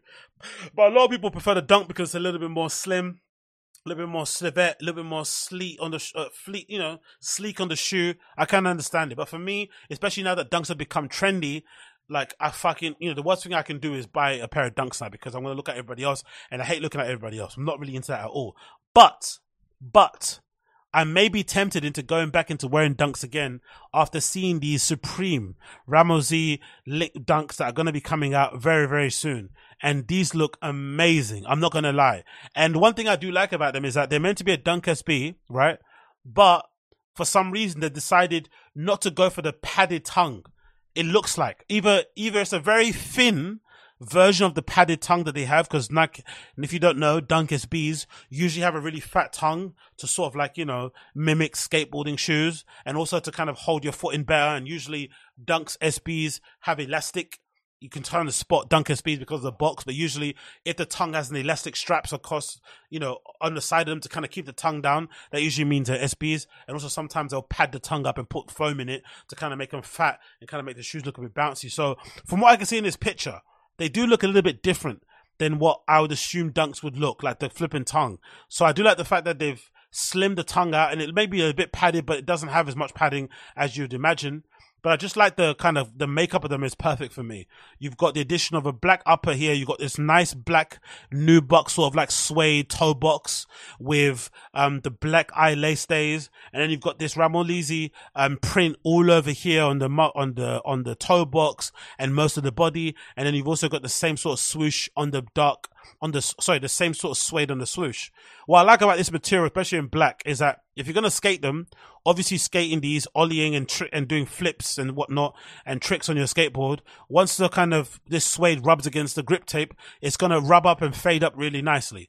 If you're wearing them day to day, like I will wear my sneakers anyway, if you're not skating, you're still going to break them in and they're going to end up looking great also. I like that addition because I feel like this color is going to be really deep and dark, but over time, this sort of suede, this sort of nubuck will fade and will crack and stuff and look really good over time, in my opinion. I know a lot of people that are going to buy these are going to make sure they're box fresh. They're going to have them in plastic boxes. They're going to be walking like a duck to not crease them. But for me, I'll definitely wear these and beat them into the ground. I'm not going to have these flipping looking, pristine the whole time, because I think trainers should be worn overall. But these look absolutely hard. I love everything about them. The print is really cool as well. And I think they've also meant to be a Dunk High that's also coming out in white. So I like that. That's a pack that's involved. And then you've also got like a lace jewel here in the front, which I'll definitely throw away straight away. I'm not really a fan of lace jewels. I always take off the lace jewels on my Air Force Ones, by the way. It always comes with this little badge, this little Air Force One thing. That's the first thing that goes, and I relace them straight away. I think those little lace jewel things are just lame. These things here on the front, where it says Supreme. I know a lot of people kind of like them, but I'm not a fan of them. Same thing with wearing the tags on the shoes. I kind of chuck them away, but yeah, I do like they kind of lace them up, so I'm not really good on that one. So chuck those away and get those out of here. But again, the thing that kills it for me, what I love about it, is the gum sole. I'm a sucker for a black sneaker with a gum sole. Give me a black sneaker with a gum sole, and I'm there. The only thing I love more than the black sneaker with the gum sole is a black sneaker with white accents or silver accents, like a silver swoosh, a silver logo. Fucking love them. So these look really, really cool. I do like these, and I'm kind of can't wait for them to come out. It says here, courtesy of Hypebeast, following initial images shared this month, on-foot pictures of the SB Ramolisi have now been surfaced.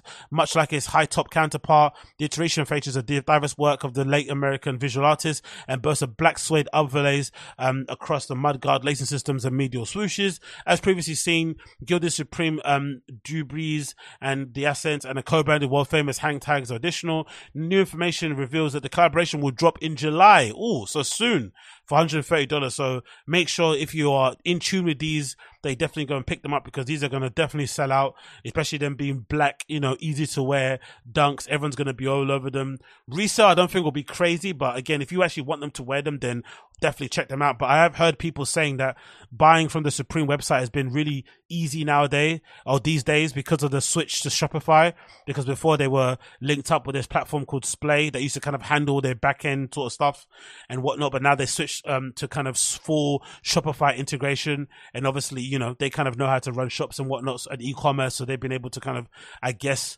alleviate some of the problems they had previously, or maybe just the stock has increased. Who knows? But I've heard a lot of people saying that it's far easier to cop on Supreme now. Obviously, if you wait hours, you're not going to get what you want. But if you're, you know, if you basically check the site around drop time, which I think is like 4 p.m., 11 a.m., I forgot what time it is, but usually around those type of times when things are meant to be dropping, you can definitely check out and get a lot of easy stuff without having bots and whatnot, which is pretty cool to see. So I can't wait for these to release when they do finally come out. The Ramalizi Supreme Nike Dunk lows, they're also going to be coming out in Dunk highs, and they should be out in July, according to the information courtesy of Hypebeast. And $130 isn't too bad as well. If you can get those for retail, I recommend checking them out. So, moving on. I want to quickly mention this because I saw these two articles courtesy of the BBC regarding sobriety, and I've had other conversations with people, and I was kind of briefly talking about it in this other sort of like, you know, London techno group that I'm a part of and whatnot. And a lot of it is kind of triggering for me. Because for me, it's kind of triggering because I feel like a lot of it kind of centers around like lifestyle shaming, which I've kind of got in like subtle, really underhand kind of ways where people are basically, you know, will say stuff like, oh my God, you're still doing that. You're still going to those sort of things in a kind of weird, backhanded compliment sort of, you know, condescending type of way where they're essentially questioning your lifestyle choices and making it seem like because they're over it, and which a lot of my friends are over partying and over going to raves, and I've clearly got a passion for it, which is the reason why, you know, I want to have my own club in the future. It's clearly something that I'm kind of wanting to pursue, especially being a DJ also. But a lot of my friends have sort of moved on and they've kind of decided to do other things. Of course, the pandemic sort of like sped that up. I think a lot of people either doubled down on their drinking and drug taking, or the pandemic made them decide, hey, I want to start a family. Hey, I want a career move. Hey, I want to move to another country, or I just want a lifestyle change overall. And people decide to kind of shed away their old self. And when the pandemic was over, things kind of returned back to normal, and they didn't want to go back to going to the pub every day because, to be fair to people as well, the kind of drinking culture here in the UK was getting a bit crazy. Before the pandemic, it was a bit excessive. Like, especially places I used to work in. I worked in social media. I worked in marketing, especially for startups and whatnot. And that whole scene centered around, you know, drinks on a Friday, drinks on a Friday for team meetings, drinks on a Friday for company meetings, drinks during the week with your team members and colleagues and whatnot. Especially, you know, most of the places I worked in startups in London were in places like in Old Street and Liverpool Street, where they're sort of referred to like our version of Silicon Valley. So a lot of those places are where all the cool bars and restaurants are. So because of where you are at work, you just happen to be where all the cool cocktail bars are. So you kind of end up going there, especially if you've had a stressful day or just any excuse to go there. So the drinking became really, really crazy with people. And some companies I worked for, they had a bar. There'd be places like, you know, WeWork and stuff, offices that would have flipping they'd have beer on tap that you could basically buy, and some places it could be free. So it got a bit crazy. So the pandemic maybe kind of helped. But I saw this clip that I thought was really cool. And I thought this was really interesting because I feel like this is the best kind of way to kind of go about it. And this is courtesy of a clip taken from BBC, and it features the manager of Sidemen, which is a YouTube channel and collective that's obviously really popular here in the UK and popular obviously all over the place. A notable member being KSI. And the manager of this is really young. I think he's like 24 or something, killing it in the industry, doing great things. But he basically said, like, you know, cutting out alcohol basically allowed him to succeed and kind of get to new heights in his career, which is basically, you know, evident. But let's play the clip and you can hear what he has to say here.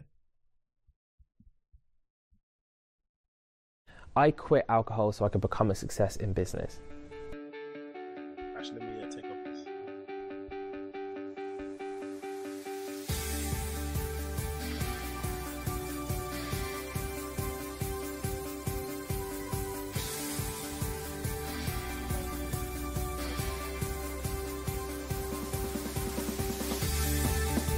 Having been working at companies like Vice and Lab Bible, I was caught up in ultimately that party culture, which is so a part of those businesses, and I knew that I needed to stop in order to truly get ahead. And also, it's actually quite a good mixer as well.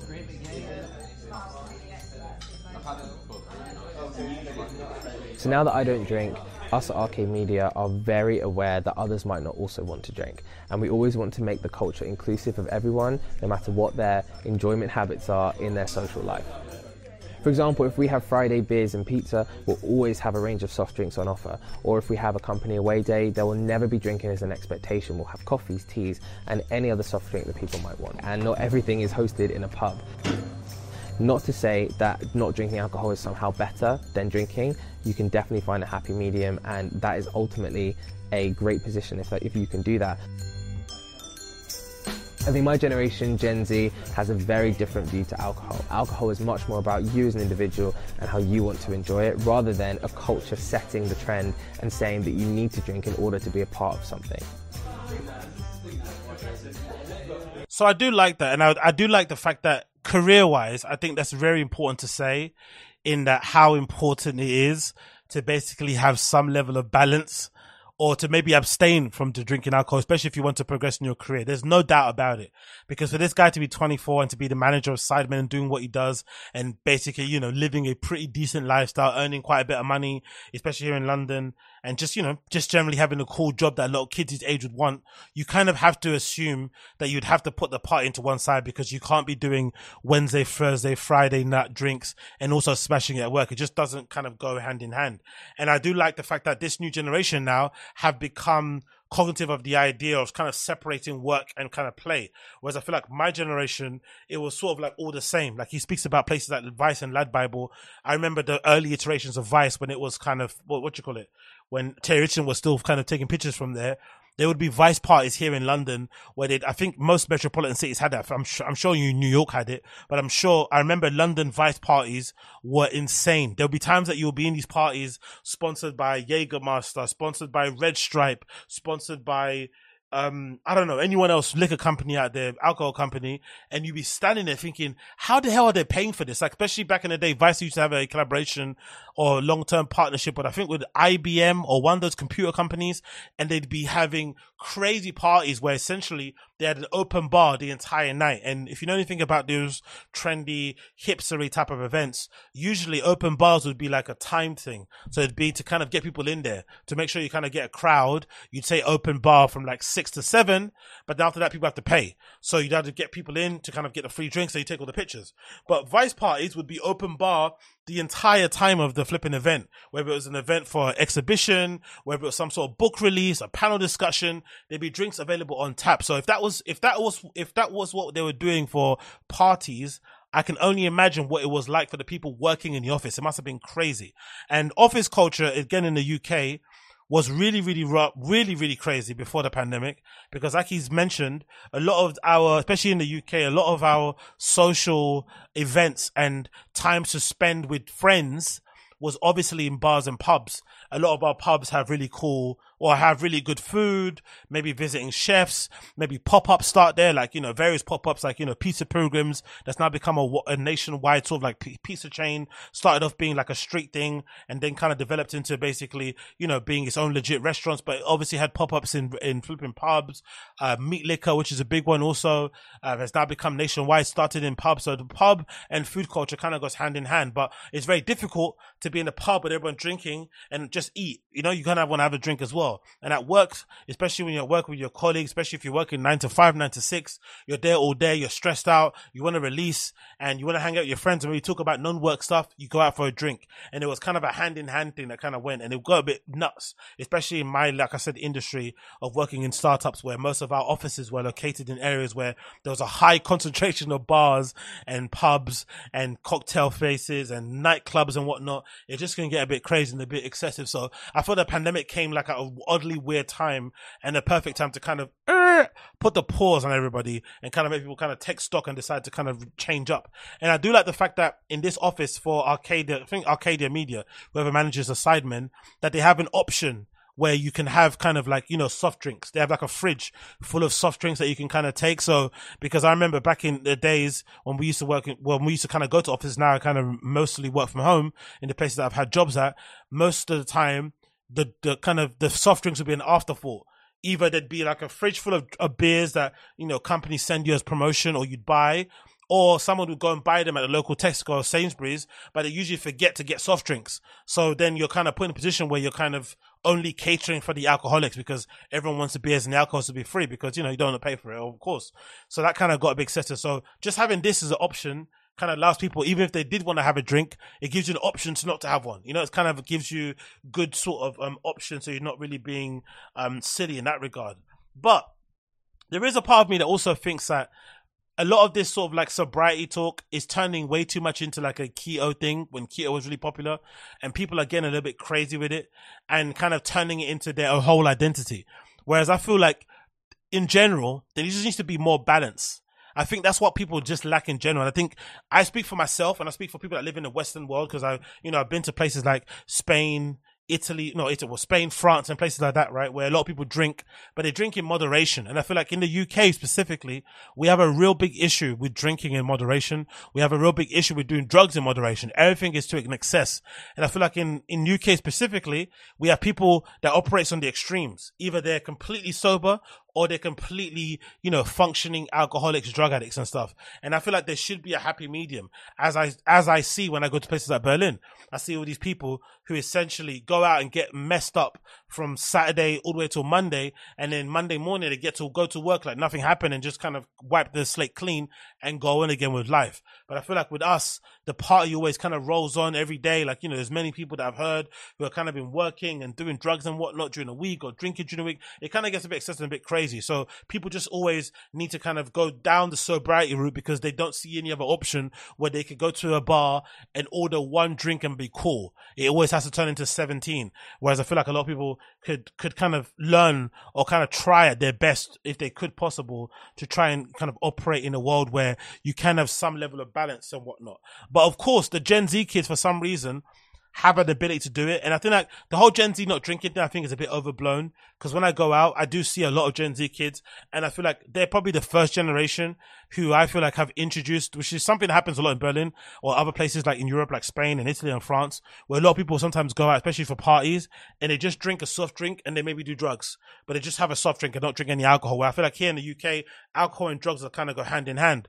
Whereas this newer generation, I feel like are coming up and have kind of made it cool to go out and just not have any alcohol or pre-drink before when they get from home and not buy more. So you're not coming out of the club, you know, absolutely wasted, and just do some gear at the club or just not do anything. So that obviously is happening. But I feel like the whole Gen Z thing or sober thing is a little bit overblown, in my opinion, a little bit overblown. But there's a really cool article regarding it anyway, courtesy of the BBC that speaks on it. I'm going to quickly read it now. This is courtesy of the BBC. It's called Work Life. Get it up on the screen. Obviously, you can see some cool looking Gen Z kids here on the cover image. It says a complex combination of outside pressures, information overload is driving young people to snub alcohol far more than generations before them. So let's read this article. As a teenager, Lola's drinking went in cycles. There was a night heavy drinking, then a regretful day spent piecing together the previous evenings together. Next, a period of sobriety before the next big night out. But when the pandemic hit, Lola moved back with her parents in London and her drinking came to an abrupt halt. Lockdown, she says, presented her with an opportunity to step back. Now 22 years old student, 22. Jesus Christ. Imagine that, man. That's cool. Is enjoying a different relationship with alcohol. She recently tried clubbing sober, and although she still drinks, it's much...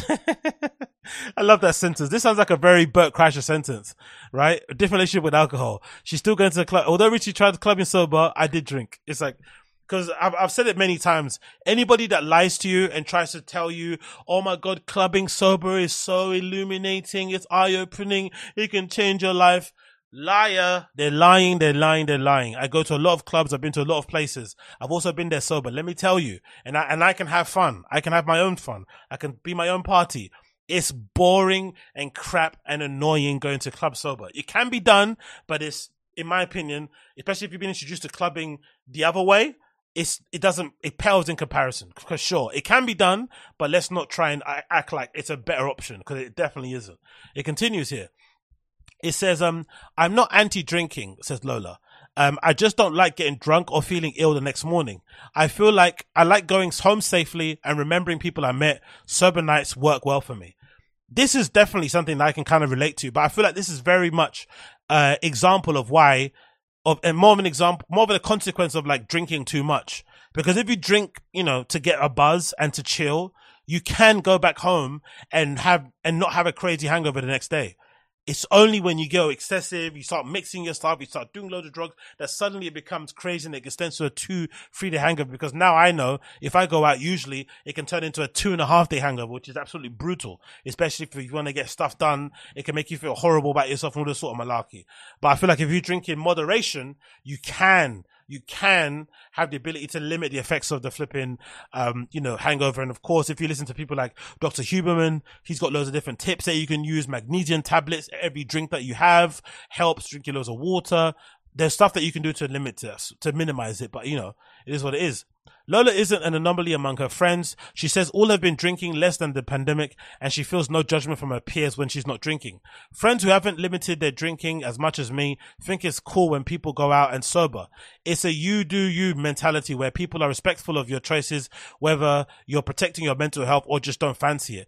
And I feel like that's the main difference with this generation coming up, the Gen Zs. I feel like my generation was very much peer pressure. Like I said before, like my first dalliance, unfortunately, with doing the MDMA was when I got spiked by a friend because they thought I'd enjoy it, and which I obviously did, but still I got spiked, right? I got Bert Kreischer when I first had the MDMA. And, in general, when you go out, there'd always be somebody saying, hey, do you want a bump? Do you want a line? Do you want to have a bit of this? Do you want to have a bit of that? Do you want a bit of this? Do you want a bit of that? Always people offering. And when people offer you those type of things and you're a broke kid with not much money, it can be hard to kind of turn it down. So you kind of end up doing stuff that you don't actually want to do just because people are offering it. Now, it's not pressure, but they're just offering it. And sometimes you feel pressure, but just the offering alone can maybe make you try it. And then suddenly now your whole entire night has completely changed from what you went to do before. So I definitely understand in that regard. It continues. Experimenting with alcohol and drinking to an excess has long been the scene as a rite of passage into adulthood, at least in Western cultures. From an early age, often before the legal age, alcohol is embraced as a societal lubricant, a way to have fun, make friends, and escape the day-to-day realities. Few professionals or social environments are without the form of alcohol. But Gen Zers are taking it slow as they enter adulthood either by not drinking at all or drinking less often in less quantities than older generations. The UK's largest recent study of drinking behaviours showed in 2019, 16 to 25-year-olds were the most likely to go teetotal. That's incredible, man. That's really cool to see. That there's a whole bunch of like 16 to 25-year-old kids that just don't care about booze, that are just chill. They don't care about drugs. Like, that's pretty awesome, honestly. We're most likely to be teetotal, with 26% not drinking compared to the most likely generation of 55 to 74-year-olds. 50% of them didn't drink. Among US adults, the Gallup showed those ages between 35 and 54 were most likely to drink alcohol with 70%, compared to Gen Z as 60%, Boomers 52%. While a study from 2022 found that the portion of the college-age Americans who were teetotal has risen from 20% to 28% in a decade. Of those who drank, the large portion of the young Europeans defined as over the age of legal limit, drinking up to age 39, drinks once per month, 27%, while in US, the biggest group drank once a week, which is 25%. I'm kind of lucky in that regard because I've always said, like, my kind of very strict Christian upbringing, which I really hated when I was younger because I wasn't allowed to go out certain places, or I had people asking me questions where I'm going. Well, it just kind of got annoying. But one thing that I can really say that I was really happy that my parents did was keeping me in church for that long, because my first drink of alcohol must have been like in my early 20s. I must have been like 23, 24 maybe even, which is crazy to think of that, when I had my actual first beer, which is nuts. But I also think because it had to wait so long, it was very difficult for me to kind of build up. It's kind of difficult for me to kind of suddenly become addicted to it. And then because I had it so late, it also kind of became lame to be addicted to it, because I had loads of fun before without booze. I knew how to have fun, but without it, it didn't really exist. And then when I'm going to clubs now, I don't need it to kind of get hyped and stuff, where I can still kind of have it if I want to, but I don't need it as a kind of thing. And also, because I've never had any drinks at home, it wasn't necessarily the drink to go to for, some people always have a drink with dinner. Like I remember talking to some dude on the train, and we were talking out loud with my friend about, I remember listening to a podcast, and somebody in the podcast said they got through like 12 bottles of red wine per week. And I was on a train talking aloud, thinking, how can you get through 12 bottles of red wine a week? I was like, this is crazy. But then I remember this guy on the train just bumped into our conversation, and he said, "Hey, basically, I'm in recovery," and he said that I could get through that easily, but it's not that much if you think about it, because if you actually like to drink alcohol, you can have that one bottle and finish a bottle per day. And if you're working from home, it's even more crazy, especially if you have a partner, because you're drinking while you're making food, you're drinking while you're eating a food, you're drinking after. So I was very fortunate in that my house that I grew up in, there was never booze, and we never drank, and drinking alcohol was never like the drink of choice with a meal. It was always water, some sort of fizzy drink or soft drink, but there was never any booze. So the idea of me always having some alcohol with a meal didn't really kind of click until later on. And by then again, I couldn't really develop a kind of addiction to it. So I'm very fortunate in that regard, because there are other parts of my life where, it could have gone left. It continues. The decline in youth drinking, according to experts, is remarkable and widespread in the most high-income European countries, as well as the US, Australia, and New Zealand. During lockdown, Gen Z Australians were most likely to be decreased their alcohol consumption, with 44 reporting that they're drinking less, which is a big deal because Australians like to get it in when it comes to booze. The Australians are very much like UK people when it comes to drinking. More than double the rate of any generation. Rates of binge drinking among New Zealand's young people also dropped by more than half between 2001 and 2012. It continues. Pinning the downturn on one particular driver, however, is impossible.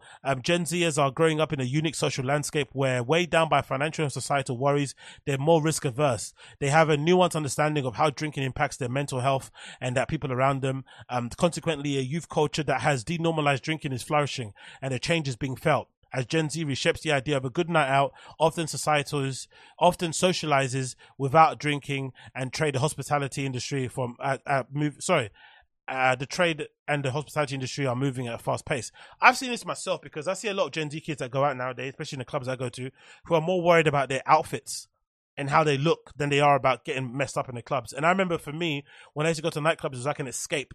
It was a place to kind of go get crazy. And kids nowadays, I feel like, are going to clubs to express themselves. So they're basically what you describe as club kids. They go in there to get taken pictures of. They go in there to connect to other people who like the same scene, same music, same scene. You see that happening in places like Unfold and Fold. They're happening all the time, every Sunday and whatnot. But it's kind of popping up as a thing. Or even places like like Guttering, they do the similar sort of vibe. A lot of people going out just to show off their outfits, just to show off, certain makeup, a hairstyle, connect with different people that are kind of into the same sort of thing. Link and build, as opposed to going there to categorically get messed up, which is what we used to do back in the day.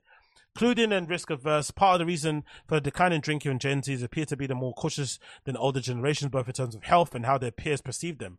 It says here, quote, "The decrease in alcohol consumption is certainly not happening because of alcohol policy, because all risky practices are going down: drug use, unprotected sex, risky behaviors like smoking, crime, and driving hazardly. Young people are more risk adverse in general," says Amy Pine, a senior research fellow at the Centre of Alcohol Policy Research, La Trobe University, Melbourne.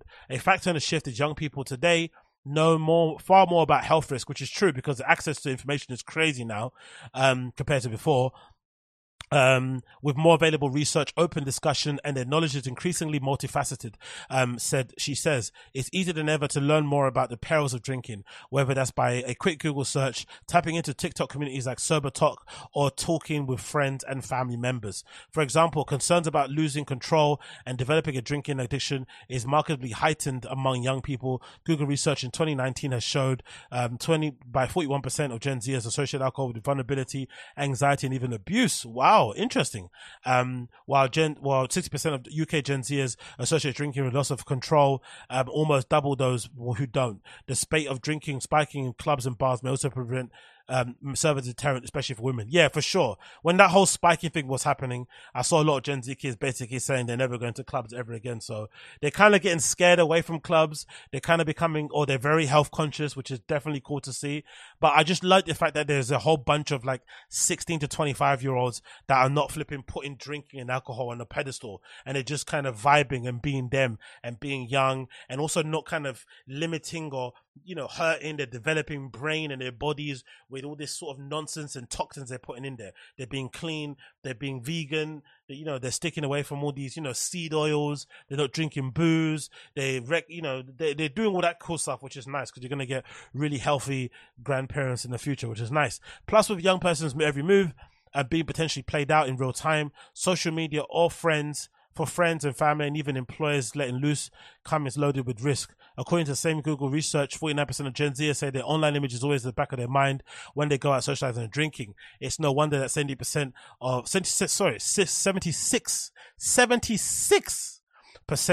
feel it's important to be in control of aspects of their life at all times. That's hilarious that they say that, because that's a complete contrast or the complete opposite of what I was saying earlier about my Tumblr, right? My Tumblr from like 2017, that sort of era, was just loaded with pictures and images of me drinking.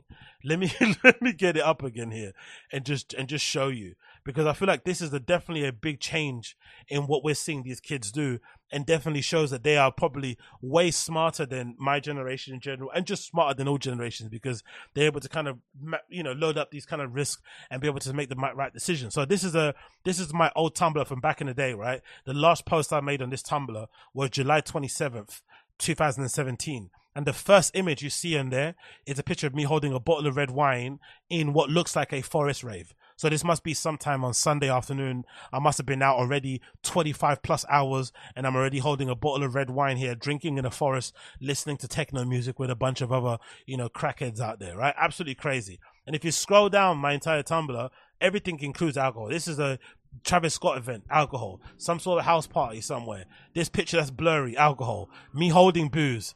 Random people that I don't know, alcohol. Me on a bus with a joint in my mouth, probably boozed up.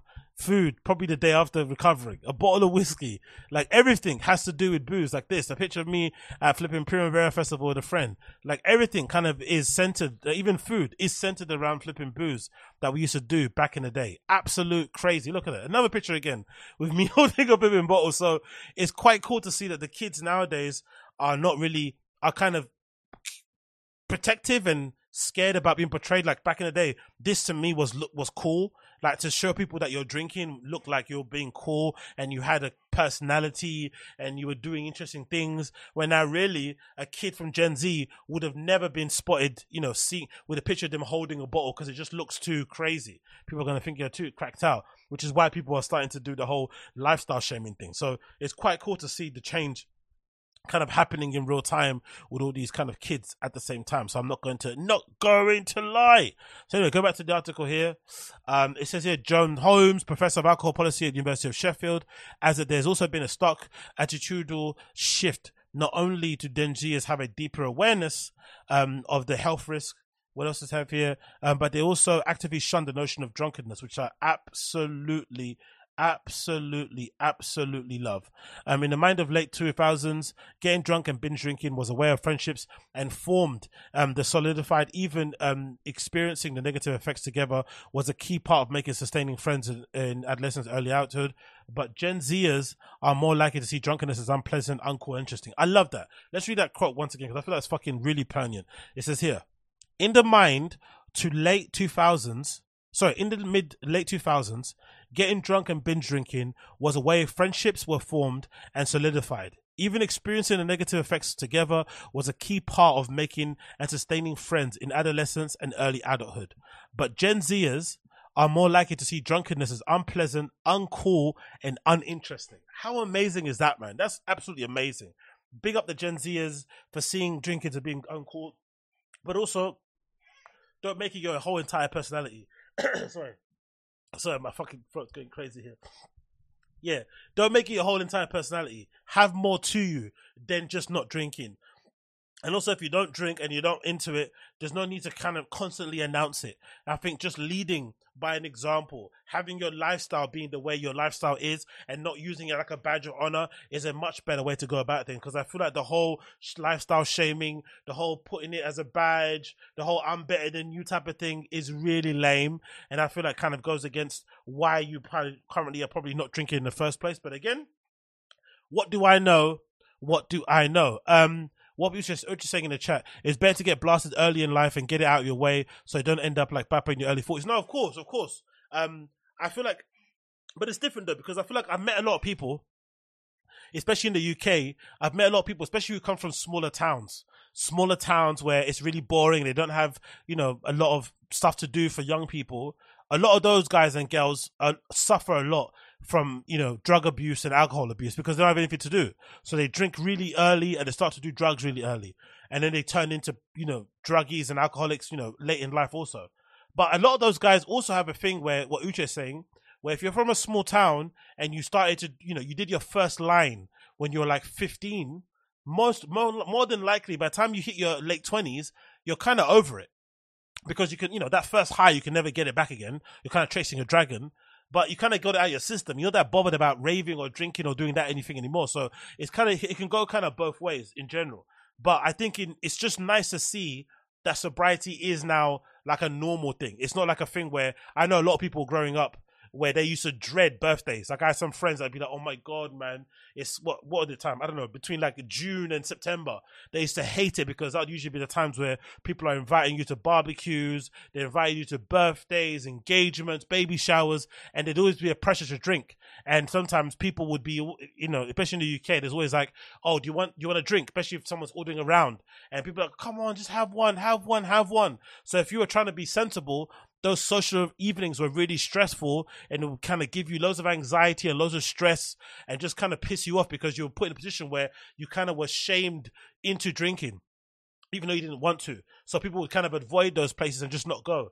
So the whole working from home helped things so people settle down and people just generally just accept that, hey, you can go out, have a flipping ginger beer and also be having fun with your friends. You don't need to also kind of get into the booze and stuff, which I feel like is absolutely incredible. So a big up, damn, Gen Z is coming up for absolutely changing the game and making it cool to be lame. Making it cool to be lame because lame is actually the coolest thing ever.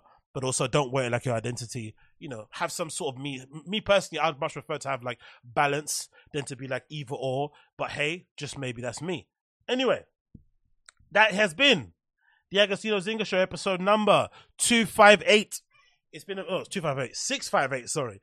It's been a pleasure to have your company. It's been an absolute mad one. Thank you for joining here. Thank you for chilling with me. Thank you for hanging with me. It's been an absolute pleasure to have you as per always. Big up the chat. Big up everybody that's kind of joined in. Amazing. If you are watching this stream live, please make sure, please, if you can, smash that like button for me. Make people know that people are watching this and they're engaging with it and they like what you hear. If you don't like it, of course, you're more than welcome to throw a little thumbs down. But if you did enjoy it, throw a little thumbs up for your guy. That would be greatly appreciated. As per usual, I'm going to be doing these 3 times a week. You know how I'll just kind of throw them up randomly. So that'll be good. If you want the random show, I'm probably going to do one on Sunday. That may be coming up. Definitely. Yeah, maybe Sunday. So if you're around on Sunday, check me out. I'll probably do the random show heading out to Sunday. So that'll be definitely good. But for everybody else here, thank you for hanging out with me. If it's Saturday where you're at, enjoy your Saturday. Have some fun. Chill out. You know, relax, have a good munch and whatnot with your fams and what. And I'll see you guys again on the other side very, very soon. I'm going to play an outro here and a little slideshow, some images that I had loaded up here. That's a little bit lame, but you know what? Let's just do some lame stuff because doing lame stuff sometimes can be fun. Doing lame stuff sometimes can be fun. So bear with me while I get those images up on here on the screen so you guys can enjoy it. But yeah, thank you so much, you guys, for flipping, hanging out with me. It's been a pleasure. So we're going to kind of close out with some nice jazz and whatnot for the video side of the show. But of course, if you're listening to the audio podcast, you'll hear a proper tune of the day. So if you want to listen to my actual tune of the day and what I've been banging this past weekend or this weekend overall, then definitely check out the audio version of the show. That'll be available tomorrow. You'll definitely hear me playing, a record that I flipping be loving right now at the moment. Basically from Danny, what's his face? JPEG Mafia and Danny Brown, right? Yeah, Danny Brown and JPEG Mafia album. So definitely check that out if you haven't already. But yeah, we're going to out you with some jazz and then I'm going to see you guys again very soon.